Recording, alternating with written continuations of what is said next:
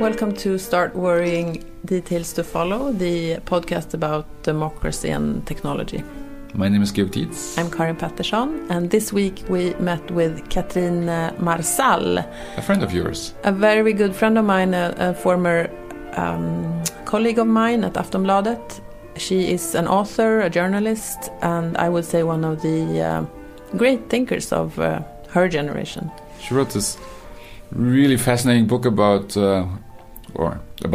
economics in general, but specifically, the title is "Who Cooked Adam Smith's Dinner?" And the fascinating take I found was the question why the man who said that this is only the free market is free, and Adam Smith depended on his mother to provide the surrounding conditions to be able to do this work, which is a metaphor for everything that's wrong with this clear understanding of the market as an abstract and rational force. Yeah, she brings back, it's a feminist critique of economic man, but it also tries to bring in relationships, I guess love, the body, households, caring for others into economics, really. And it's a very, very smart and great book. So we talked about that, but we also talked about this moment in politics and how gender plays a role in the political crisis of the now. Yeah, it was really a wonderful conversation about more or less what makes men or women who they are. So and economics as a science really of relations and a richer and deeper understanding of economics, but also of how the world works. And I love that. So enjoy this conversation with us and Katrine Marcal. And if you like the podcast, as always, rate it, rate it on iTunes or on Acast or wherever you listen to it, and follow us on Twitter or #details to follow, or on Facebook. Yes. Okay, enjoy. Welcome, Katrine Marcal, to the podcast. Thank you. Thanks for coming. You wrote this fascinating book, I think a very timely book, to combine thinking about capitalism, combine thinking about society, combine thinking about feminism into one very catchy phrase, which is kind of curious and beautiful in a way, and opens up a very different view on economics. The question is... What is the phrase, George? What the phrase is? Thank you, George. Is this another mansplaining thing here? I'm talking too much, I know. Who cooked Adam Smith's dinner? That's the title of my book. That's correct. That's the title of your book. I got it right. So the English title. The English title of the book. The German title is Machonomics. Machonomics, yes, which is a good title as well. Which is a very strong title, yeah. Yeah. So my German publisher, C.H. Beck, they argued that nobody in Germany knows who Adam Smith is. So depressing. So true. Yeah. True, they just they don't. They flatter themselves in being still not a neoliberal country. So they just it's more. If you want to be a neoliberal country, you need to know who Adam Smith is.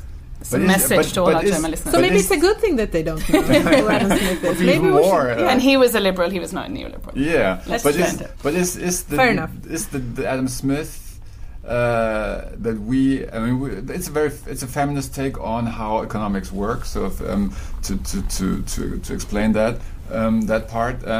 But is the Adam Smith? I'm always curious. Is the Adam Smith that is quoted, the Adam Smith that's who wrote this text? So is the thinking about the individual as being somehow a radical entity of society? Is that the Adam Smith that you found when you went back to the dinner table, to the to Adam Smith who lived his life? What's the contradiction in that, or what's the contradiction in living with the person who cooked his dinner? So and who was that person? His mother. Don't spoil it for the. Yeah, no, I think what you mean is if I sorry. Tell me. When we talk about Adam Smith as this symbol for a certain type of standard economic theory that's sort of very strongly associated with neoliberal economic policy, is that really fair to Adam Smith, right? Yeah. Yeah. So I think Probably not. Probably who cares? Probably not. I mean, so the idea of the invisible hand, which is, Yeah. in economics or even in school when you study economics, that's like the first thing they bring up, the idea of the invisible hand of the market who sorts everything out magically. But and that is credited to Adam Smith. However, he only mentions that phrase once in The Wealth of Nations, and The Wealth of Nations is a very thick book. So, so it's more kind of the economists that have come after Adam Smith that have chosen what to emphasize in his work. So, I mean, so who cooked Adam Smith's dinner? That is partly stolen from Adam Smith, because the founding question of economic science is the question, how do you get your dinner, which Adam Smith asks in The Wealth of Nations. Which is your sort of, I mean, that's a very bold statement. I love the statement, but would you say that's the foundational question of economics? Yes. How do you get your dinner on the table? Maybe you should... So yes. It sounds like it's everybody agrees on. Yeah, everybody on that. agrees, and you should know about this. Okay. No, not exactly. No, so because. But maybe you can explain that. Why that's a founding question of economics? Yes, because in The Wealth of Nations, he is interested in kind of discovering what Newton discovered in physics a few years before, which was sort of gravity, the force that kept everything together and kept the planets moving, etc. And he was looking for, a similar explanation of society. What's the one fundamental force that makes everything work? And he asked the question, how do you get your dinner? Because we take it for granted that we can go to the shop and there will be groceries to buy there and people who work there and it will all work. However, for all of this to work, the market economy, very, very complex economic processes need to take place in a coordinated manner. So why does it work? What is the sort of force that makes people get up in the morning and do what they do? And so the very famous answer, which is probably the most famous quote from Adam Smith, is the answer to this question, how do you get your dinner? And he writes, it's not from the benevolence of the butcher, the brewer or the baker that you get your dinner, but from them serving their own self-interest. So self-interest is the answer to how we get our dinner. It's the reason why people do what they do in the economy, and it's what makes sort of capitalism or the market economy and everything work.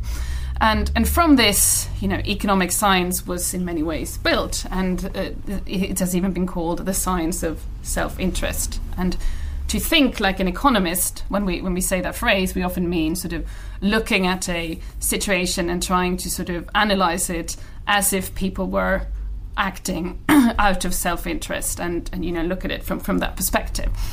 And of course, this has been heavily criticized because, the whole greed is good theory, that if you just let self-interest rule, everything will work. You don't need to regulate financial markets. Bubbles are not possible. Human beings are rational, etc. Heavily criticized before the financial crisis and certainly after the financial crisis. But I take a feminist angle on the whole thing and try to take the question, how do you get your dinner, seriously. And if you do that and you look at Adam Smith's life, the founding father of economics lived most of his life with his mother, who looked after him and looked after the household. And she probably had quite a lot to do with how he got his dinner.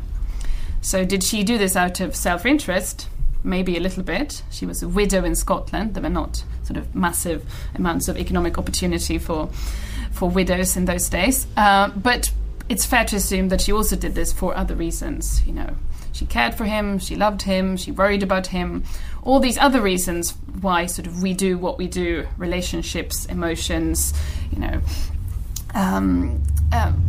feelings of obligation, etc. And things that are very, very important for any economy, market economy or whatever type, to work, but that economic science has not been taken seriously.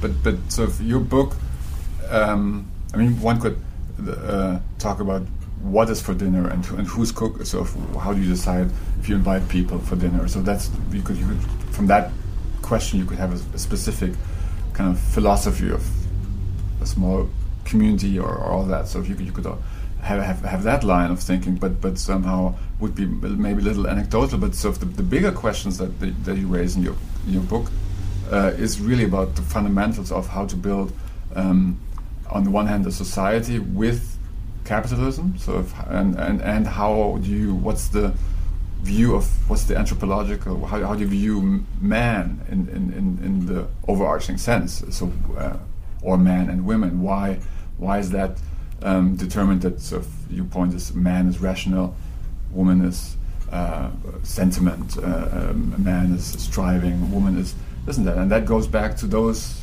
fundamental economic questions. So that is, for me, was a very moving and very sort of convincing take on any political question that you can raise today about how society works or should work. And your book is very much about how it should work. It's a very optimistic critique, actually, about that's what I like. Well, I try to. Thank you. Yeah, because it's very clear that there's another path to do things. Yeah, sort of looking without revolution, basically. or well, maybe with revolution. I don't know. Well, depends on how you define revolution. No, but it's about the exclusion of women's work from economics, because when Adam Smith forgot about his mother, he forgot about the work. His lover. His lover? Yeah, the cousin. I don't go into that in the book. No, it's not that kind of book, George. But she's in there. That's a sequel. Adam Smith, who is Adam Smith's cousin? Yes. Anyway. No, but it's when he forgot about his mother, he also forgot about the work of women in the economy, because sort of all the type of work that economic science deemed to be not proper work or not real work or not of economic value tended to be the work that was women were expected to do, the work around the home, the children, etc., etc. And that, of course, that stays with us in GDP measurements, for example. Housework is not counted, which is a very big problem when you look at the economies of especially many developing nations, where this sector can be 10-15%, and you tell girls in developing countries who go 11 kilometers every morning to fetch water and then work in the village all day that what they're doing is not of any economic value. It's not visible in economic statistics. It doesn't matter, etc. That's still the case. And what my book is a lot about is sort of looking at sort of what are the values that we have actually excluded from the market economy and excluded from economic theory, and gone to great lengths in doing this, and how do we bring them back in? Yeah, because we talked about this earlier, but it's also a question then, because the comparison with the gravity is interesting, because gravity is something that comes without, values or interests, or it's just there. And on the other hand, then Adam Smith talked about self-interest, and that is, of course, something that comes with.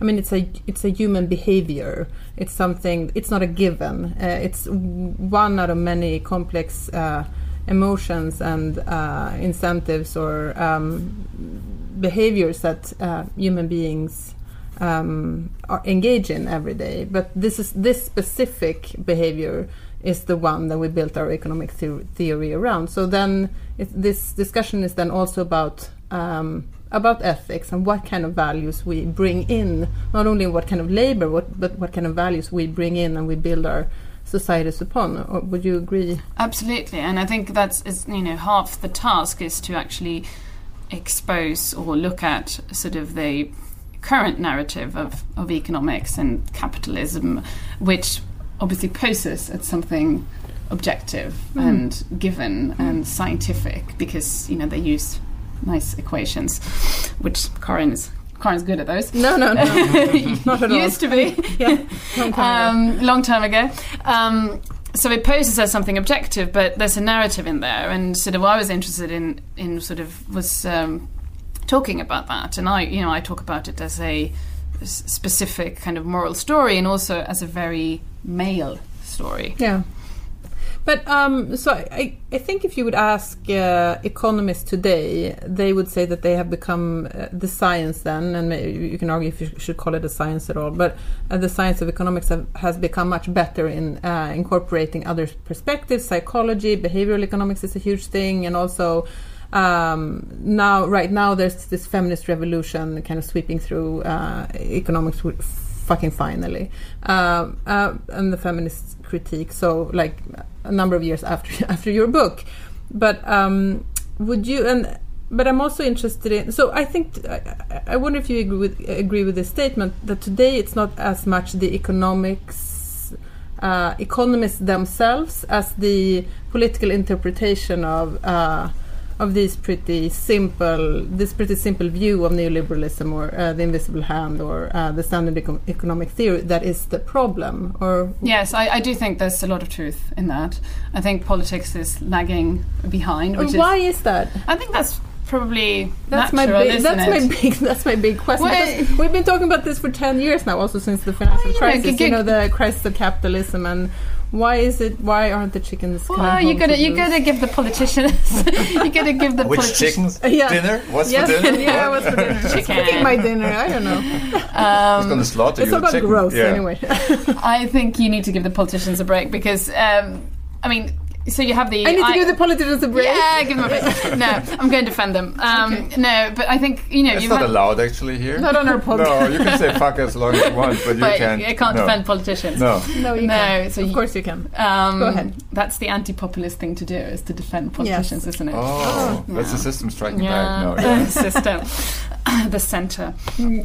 No, but I think, they've had the IMF and the World Bank and the American Ministry of Finance go around preaching these ideas for decades, and in many countries sort of just forcing them through with very terrible human costs. And then after the financial crisis, suddenly the IMF just changes its mind. Yeah, and the OECD. And the OECD and everyone. And, well, that's good, but, that's sort of 25, 30 years before that. But do you think that will affect, because if you look at politics, it's so polarized, and in many times it's not even about economics anymore, it's about identity and, I don't know, what have you, racism and nativism and all these other... But do you think that politicians will catch up eventually, and our economic systems will change, and that we will start measuring GDP differently, and... I think in many ways, not look for profit, not profit maximizing. It just doesn't seem to be happening right now. No, but if some people that are in some ways, a person that is in some way doing this, not that I support him, but would be somebody like Donald Trump, right? Yeah. Because the critique... no, if you look at this... look at the tax plan, the rhetoric. Yeah, but not the actual politics. Not the actual politics, that is true, because maybe the institutions are still captured by this, or what would you say? Well, I would say that politics is captured by corporate interests, and that there is no, strong counterforce to that anymore, that it's running amok, and... We can see Oxfam just came out with a report about inequality. 46 people has as much capital as the bottom half in the world. So it just doesn't seem to. Even if people, I think that the economic mainstream now much more agrees with you than they did when my book came out. When your book came out.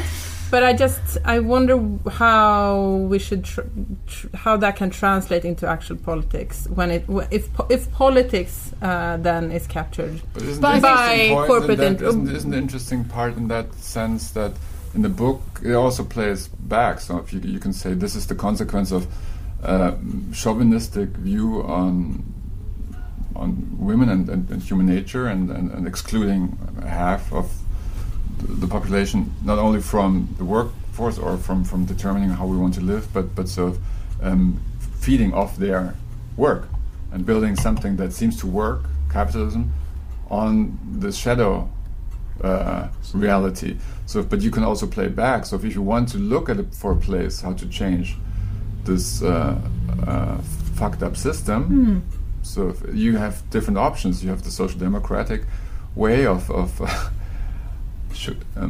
ameliorating the contradictions. You have bloody revolution, or you have killing hundreds of thousands of people, or you can change the way that people view themselves or see who's sitting at the table. Yeah, but do you see that happening? I see that as possibly the only way, maybe, or the best way. So I don't, and that's I mean, maybe Katrina can. Well, I think those things. I think those things are connected, aren't they? Sort of, can you change the world before you change yourself? And there's a lot of West and East going on there, right? Yeah. Cultural ideas about. You're losing me now. What? I told you she was meditating. I told you. Yeah. Okay. But so know what I mean. I have to start with myself. Well, somebody might say that. That those things are connected. I mean, also, I think the feminist revolution certainly is. It's sort of women suddenly sort of thinking about their value in a different way, and then going out and demanding sort of political action and what comes first. I think those things are connected. I think in many other revolutions that's the case as well. But no, I mean, politicians that have incorporated this sort of critique of neoliberalism, I mean, in some ways, the populist surge. Okay, I definitely agree with you you're right about Donald Trump and the actual policies being the same ones as any Republican. But there is something in the populist surge that certainly is like a value-based critique of the values of globalization. A globalization that has been portrayed as this force of nature that nobody could change, nobody could do anything about. It was just sort of about getting on the train, lowering taxes and investing in human capital, etc., etc., etc. And the populists are actually coming with a value-based critique of that. So they are, in some sense, doing it. Yeah, no, I agree with that, and that is about economics, but it's also, as you say, I mean, it's about others. It's about identity and belonging and the sense of loss, perhaps, and and they made clear it's man-made. That's the thing. It's not something that has to be. Sure, it's not gravity. It's not gravity. Yeah. We did it. We can do it differently. But my question then is coming back to this because your critique is a feminist critique of the economic system, and what we see. I mean, this backlash that we see now against this populist against hyper globalization is, if you look at who votes for these new authoritarian leaders, that's not exclusively, but it's predominantly men. And there seems to be also a backlash against the idea of equality in the workplace, of women being equals in other parts of society. So do you agree with that? And yes. And why is that? And what should we do about it? No, but I think so. The main character, to put it that way, in my book is sort of Homo economicus or Davos-man or economic Davos-man. which is this this idea of this sort of rational, in some sense, cosmopolitan. Can I just say, I saw a tweet that Narendra Modi in Davos this year said that you have to start with yoga and working with yourself. So we agree with each other. East and West. Yeah. That's the new Davos-man. The new Davos-man. Yes. We can still slaughter Muslims. That's fine. Exactly. As long as you meditate. Yeah. Sorry to interrupt. No, that's a good point. Meditation is bad. Is the neoliberal? Yeah. The neoliberal idea of anyway. No, so the main character is this sort of Davos-man or economic man, the individual, cosmopolitan, the idea of human beings as these people, these individuals without any belonging to any really person or nation or state or gender, really, just these the later Tony Blair. Not the late. I mean, like I know the cooperating with oligarchs. Yes, Tony Blair. Yes. That one, yeah, in some sense, kind of, when he really joined the global elite. Yes, exactly. No, that kind of person, and how we sort of portray that as an ideal in our society, etc. And when I wrote the book, I think he was pretty much unchallenged, and now obviously he is very much challenged, not unfortunately by feminists like me, but by these populists that are sort of shouting at him and and as you're saying, exposing him for not being like a natural sort of succession of the next stage of what we all need to sort of develop into, but a very sort of particular political story with very clear losers and winners. And that sort of critique is coming from the populists. And no, I did not see that coming when I was writing it. But then there's a big point in my book is that this kind of Homo economicus is a man, because all the kind of values or the traits that we exclude in economics from the model of what human beings are the same traits that have been sort of associated with women. So emotions, care, altruism, the body, relationships, all of that excluded. They don't deal with that in Davos. And what I wanted was, of course, to sort of bring all of those things back in to capitalism, and that was sort of the way to kind of really balance it again. However, I think there's a new kind of homo, I don't know what we're going to call him, homo Trump, homo populist or something like that, which is also a very male, like the populist, the figure of the populist is this angry man, and they also have sort of an idea. It's another masculine idea. It's more masculine in a way than Homo economicus. More masculine in a different way. Yeah, more traditional. Lives yeah, in countries while Katrina is Do you want to say challenging something? the notion of traditional. I mean, so that is itself a construction. So the traditional, that's you dismantle that. So that you say men are. Like no, that. I'm just saying that I think that lonely, Trump, I mean, in his misogyny and these strong male authoritarian leaders, they are obviously tapping into something. It's a different type of masculinity. It's a different type of masculinity. I mean, we have it in our history. It's not a new thing. It's a very old story that people recognize and can, easily tell themselves that that's something that we might need in a time of crisis or whatever. Yeah. I would like to ask Sophie about this moment that we're in. I mean, it's a populist moment, but maybe it's more so, and how that might be connected. Maybe somehow something like we're hosts here. Clock. Yeah, we have to maybe explain. The it's bell a very tolls. Old-fashioned place that we're meeting, and we're in England, George. They still have clocks. This is a modern and new place with new standards. Yes, they have. Central heating. They have central heating, exactly. They have central heating. And they have sushi across the street, but it's still old-fashioned. So about this, the moment. So from the reckoning, the moment of reckoning in 2008, nothing being done, to the populist revolt, to Me Too. Maybe that is also part of the question. That's interesting. So what Karin said. So what what Karin is sort of. What I'm trying to say. What you talked about sort of on the other podcast, sort of are women sort of threatening men in the workplace.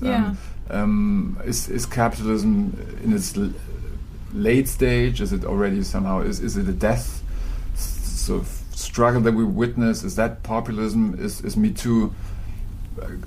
Connected to that. What is this moment in your view?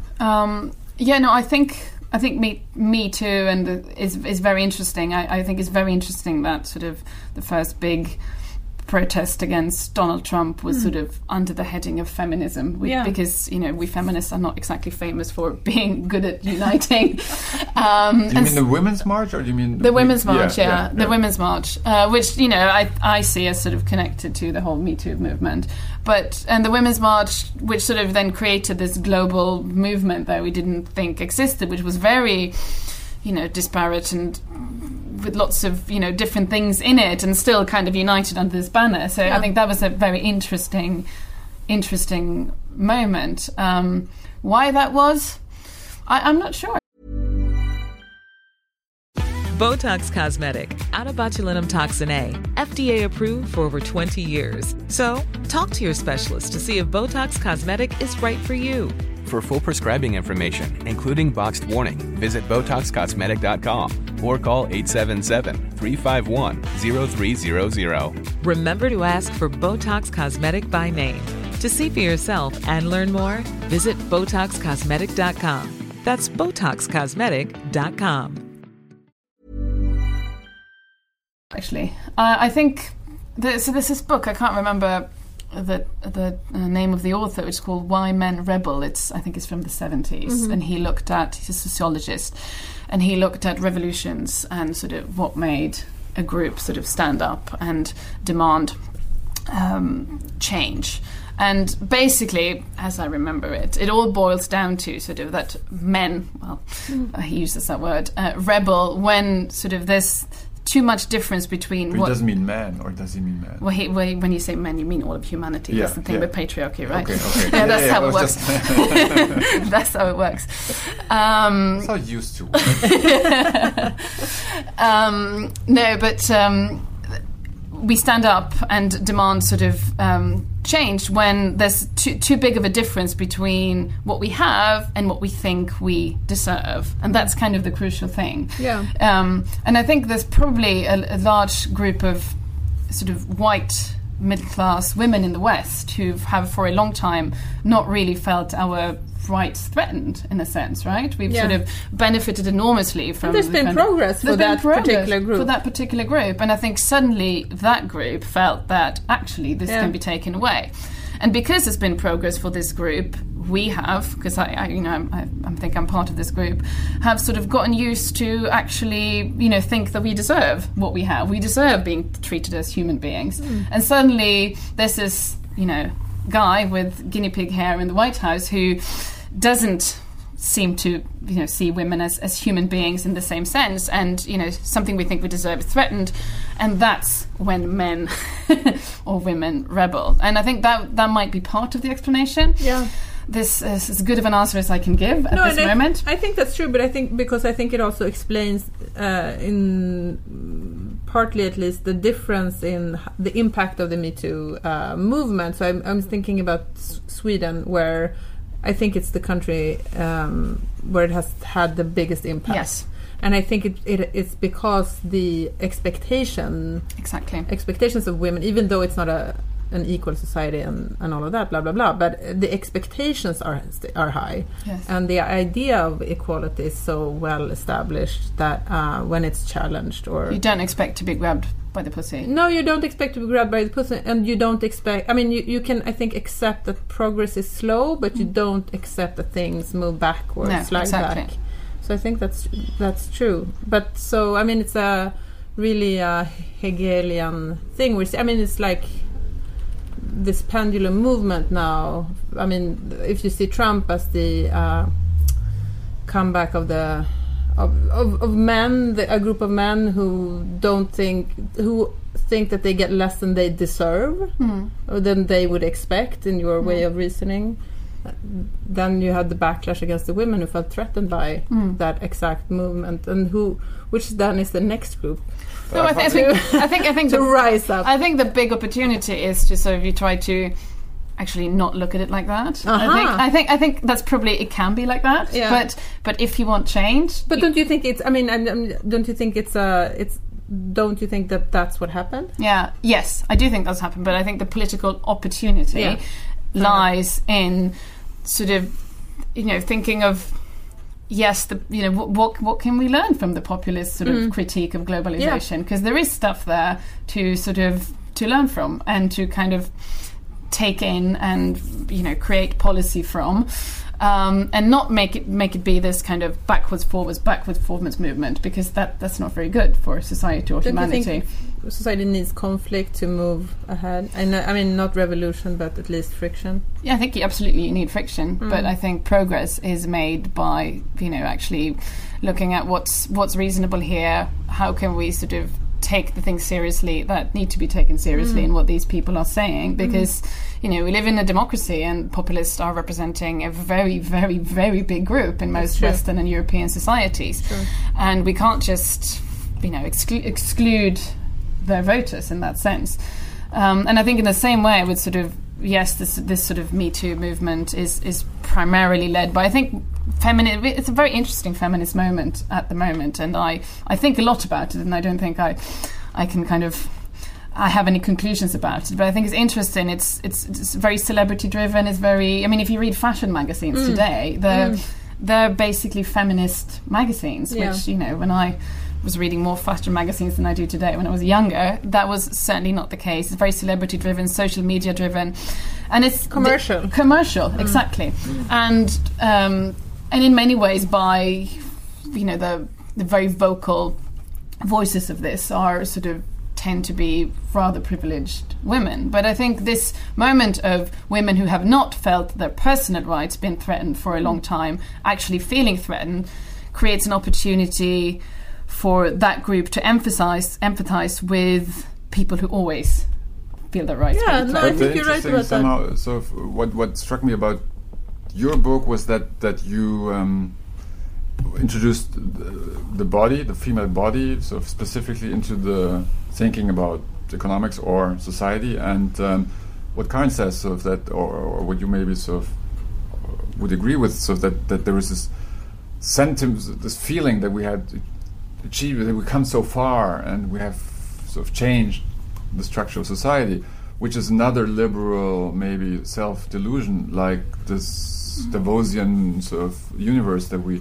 lived in, so that things were moving smoothly for most of us. And then comes this moment where it's about the female body, where that's the place where you can sort of say no. Didn't progress that fucking much. No, I mean, so it's interesting. This is the battleground in a way. So this is and you needed that to shatter that myth of we've come so far. No, so if we're hurting, and I talked to sort of some of the protagonists in Sweden, the lawyers, for example, the female lawyers, and they were. It was really interesting how they explained their this reckoning. So what this is still.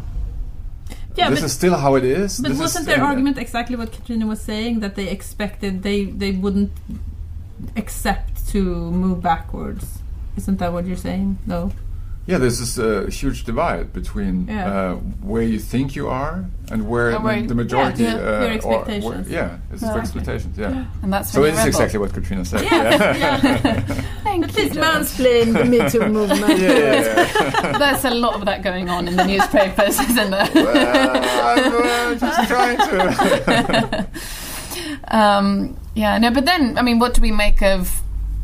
So more and more women are voting for the populists, aren't they? Yes. I mean, and we have, obviously Marine Le Pen, and I think in the Netherlands, right, the PVV was quite a big share of female voters last time around. And also, wasn't it one of the shock? Like that. Wasn't one of the sort of fallacies of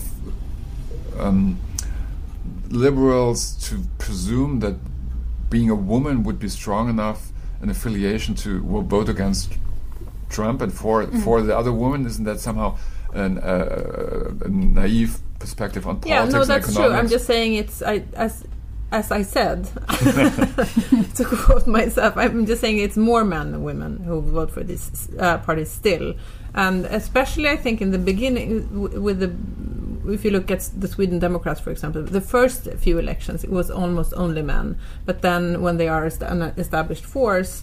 Political force, and I think this goes for these types of parties in other countries as well. The women also start voting for them, and they become a much more a broader political movements that are not. I mean, women are also part of patriarchy. It's not an exclusivity for. It's not a structure that is that only men uphold. So it's not strange. I don't know where I'm going with this. I would like to ask where you think that's going. Karin said sort of on the political side, there's this big disappointment, basically, that there is not enough I guess acknowledgement of what is being thought, what's happening, what's possible. There's a lack of any vision of how to change that, and then maybe there is a change in how economists view their field. I don't know, but so what's the trigger for change? Where is it happening most likely in both economics and politics? Because we were talking about sort of the fate of liberal democracy, or the change of liberal democracy to something that's radically or fundamentally different. I don't know about that type of change. I mean, I think if we have something we have a lot of in this particular moment in time is change. I think a lot of things are changing in very many different directions, and that's why it's so hard to pin it down. And you know, both Trump and, you know, this new feminist wave and, you know, economists changing their theories, all the things we've been talking about for the last half an hour are sort of part of it, but there's yet no kind of direction. I mean, of course, there are kind of forces at play underneath all of it. One of them obviously being like kind of the power move from sort of west to east in the sort of world economy, which, you know, for example, Trump is very much a reaction to, and which also, you know, is changing the world in many ways. And it's going on because it has already happened in many ways economically, and now it's just kind of the political consequences of that. And geopolitical consequences of that. So I think that's definitely one, you know, change that you can point out, that this is going in this direction. But then the political conclusions and what people make of it, and I think that it's too early to say. But I think it's a lot of change.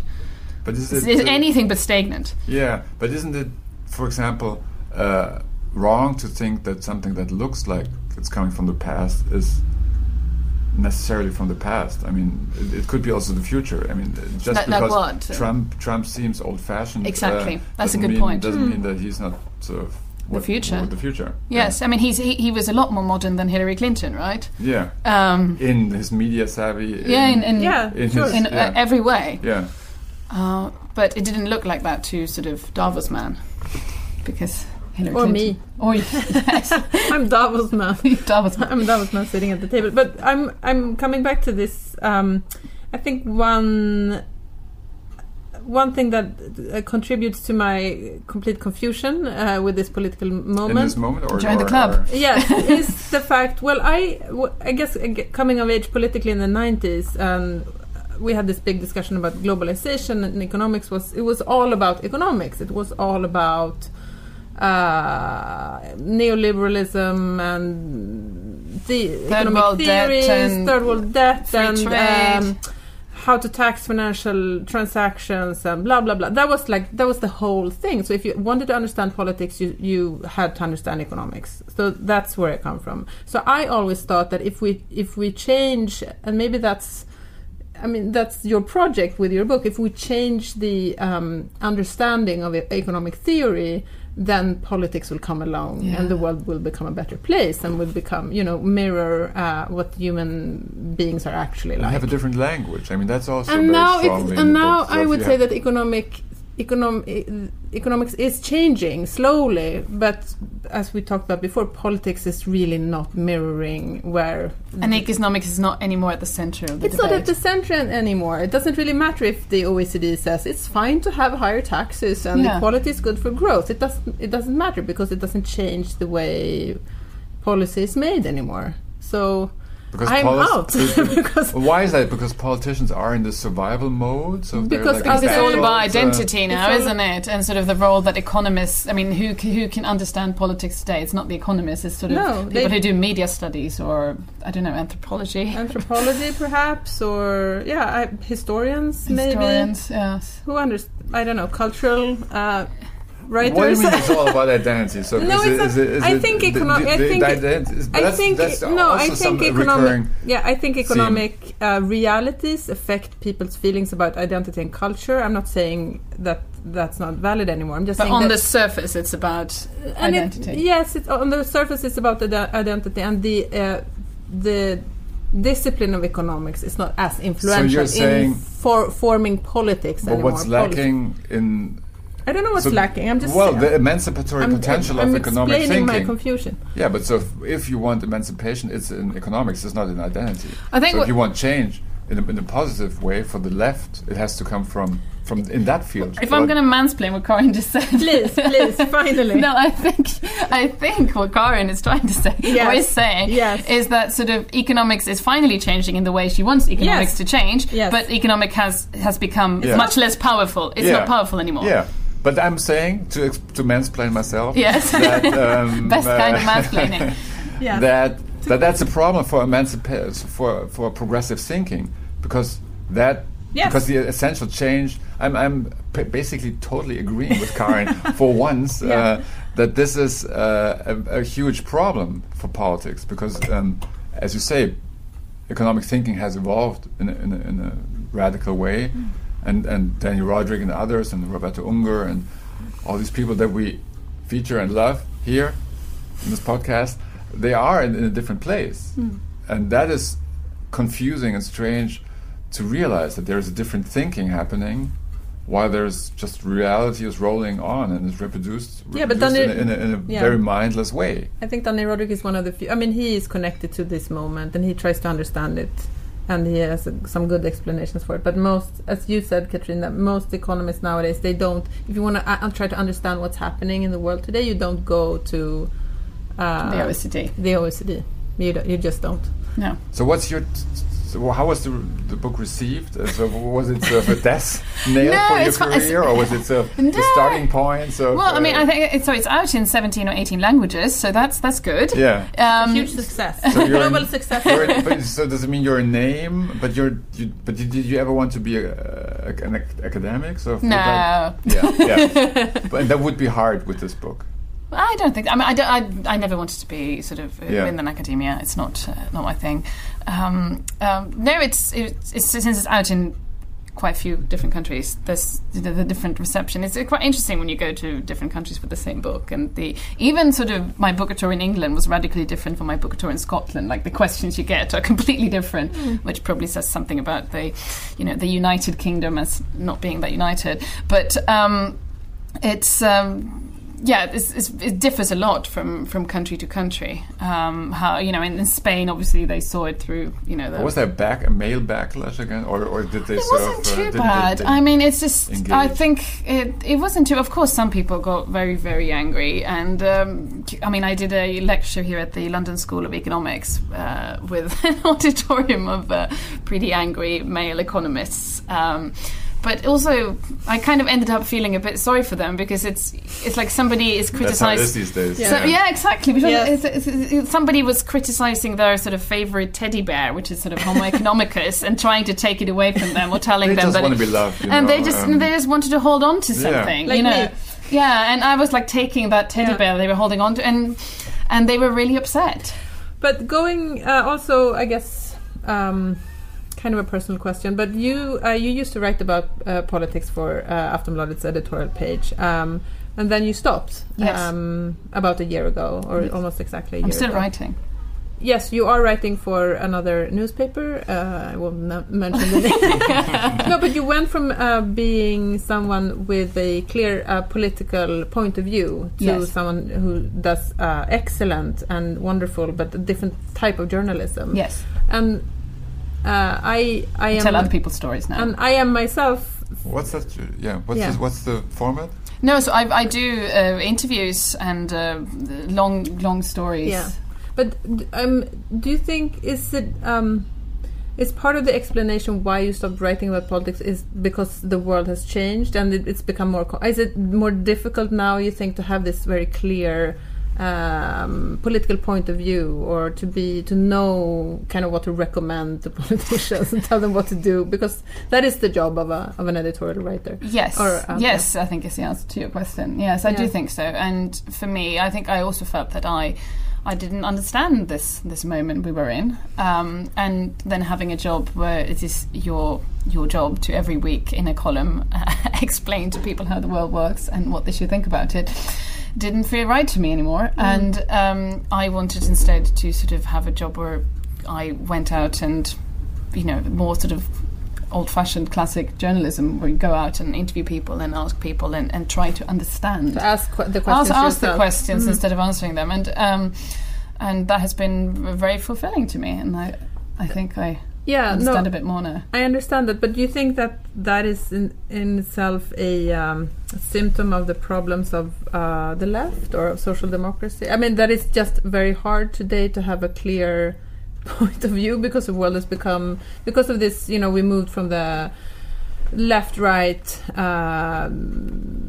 discussion about how big the state should be and taxes or, investing in the welfare state to a much more complex political landscape where it's all about identity and, immigration and globalization and all these different axes. Do you think it's a symptom of do you think your story is a part of a bigger story of the problems of, I don't know, social democracy?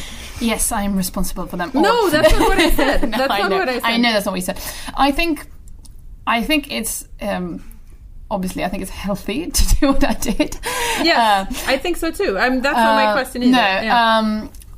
But yes, I don't think it's harder to have an opinion about things at the moment. I mean, we are surrounded by people having opinions about things. I mean, people have never had this many opinions ever before, in some sense. But yeah, I think it's hard to understand this moment. I think it's hard to understand what's going on. And I think any political force, whether that being the left or the centre or the the liberals or the right, have to actually, try to understand the big forces that shape the world at the moment before they can kind of shape any kind of policy response to it. And I mean, I suppose you can compare it to, I don't know, I mean, lots of people are comparing this moment to the 20s or the early 30s, etc. Yeah.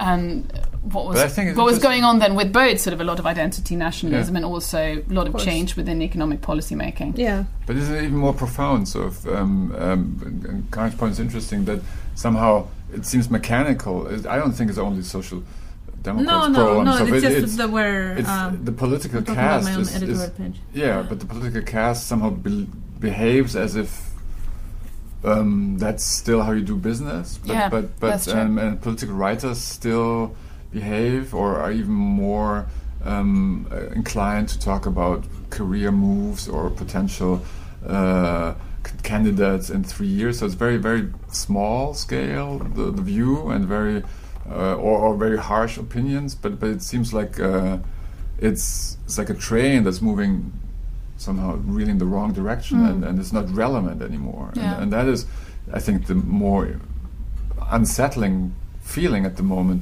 that something's going on, and obviously the place where a society should talk about what's going on is empty. I think podcasts are the future.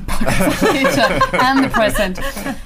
No, but I think another, shift that I think, speaking about shifts that has happened since I wrote my book, which was not that long ago, which also makes you realize how much has happened. But I mean, when I was writing it 5 years ago or so, it was still very much kind of Wall Street, City of London, sort of, it was like financial capitalism. It was Wall Street was sort of the center of global capitalism as we viewed it, the narrative and also physically. And now in many ways that has moved to Silicon Valley, right? So it's sort of, and that's another big shift that is not at all reflected in my book because it happened afterwards. I mean, of course, it was still going on, but sort of it really happened. I'm actually writing a book about that. Yes, you are, exactly. I'm also writing a book about that. Maybe Katrine will also write a book about that. No, you can't. No, I can't. No, but that's another it would be thing. Amazing. I mean, if we're talking about Homo economicus and kind of Wall Street man. Now he's sort of wearing a hoodie. A Silicon Valley bro. Silicon Valley bro, exactly. Yes. That's the face of capitalism. And just 4 or 5 years ago, it wasn't in the same way. Yeah. So now you're talking about monopolies and about the attention economy. The attention economy, that, sort of, that's at the center of, and that's, I mean, I suppose you're looking for where the economic discussion is. It's there, isn't it? Yeah, it's gone from, I mean, the face of Wall Street was always blatant greed, just, I want to get money, but the face of Silicon Valley is more, I mean, it's also always greed, but it's more naivete almost. It's just this sense of entitlement, and we can fix super naive idea of the world is a technical problem and we will just get the algorithm right, we'll fix everything. That is just super dangerous. Or we'll just move to Mars. Yes, which is also a great idea. Or singularity in your connector. But it's also one religion computer replacing another, so if one faith in the market replaced by another faith. I think this is more dangerous in a way, because the face of greed, I mean, that's also an old story, an old narrative, and people recognize it and they can rile against it. But this face of Mark Zuckerberg, that's so... I mean, he's a nice guy. Yeah. How can he be dangerous? Yeah, but also dangerous you have, in itself. But also you have all of a sudden this dystopian visions of that it's not about some earning a lot and others earning a little. But so if you have to beg to work at all, because there are all these machines who do your job. So there's another metaphysical shift in the way that man, in the overarching sense of... Are you a Luddite? Absolutely not. You know that. No, but the interesting part is how. Yeah, but that's the progressive question of the next 20 years. How do you deal with machines? We don't get rid of capitalism. We get rid of the workers, right? And that's another answer to Marx's question, isn't it?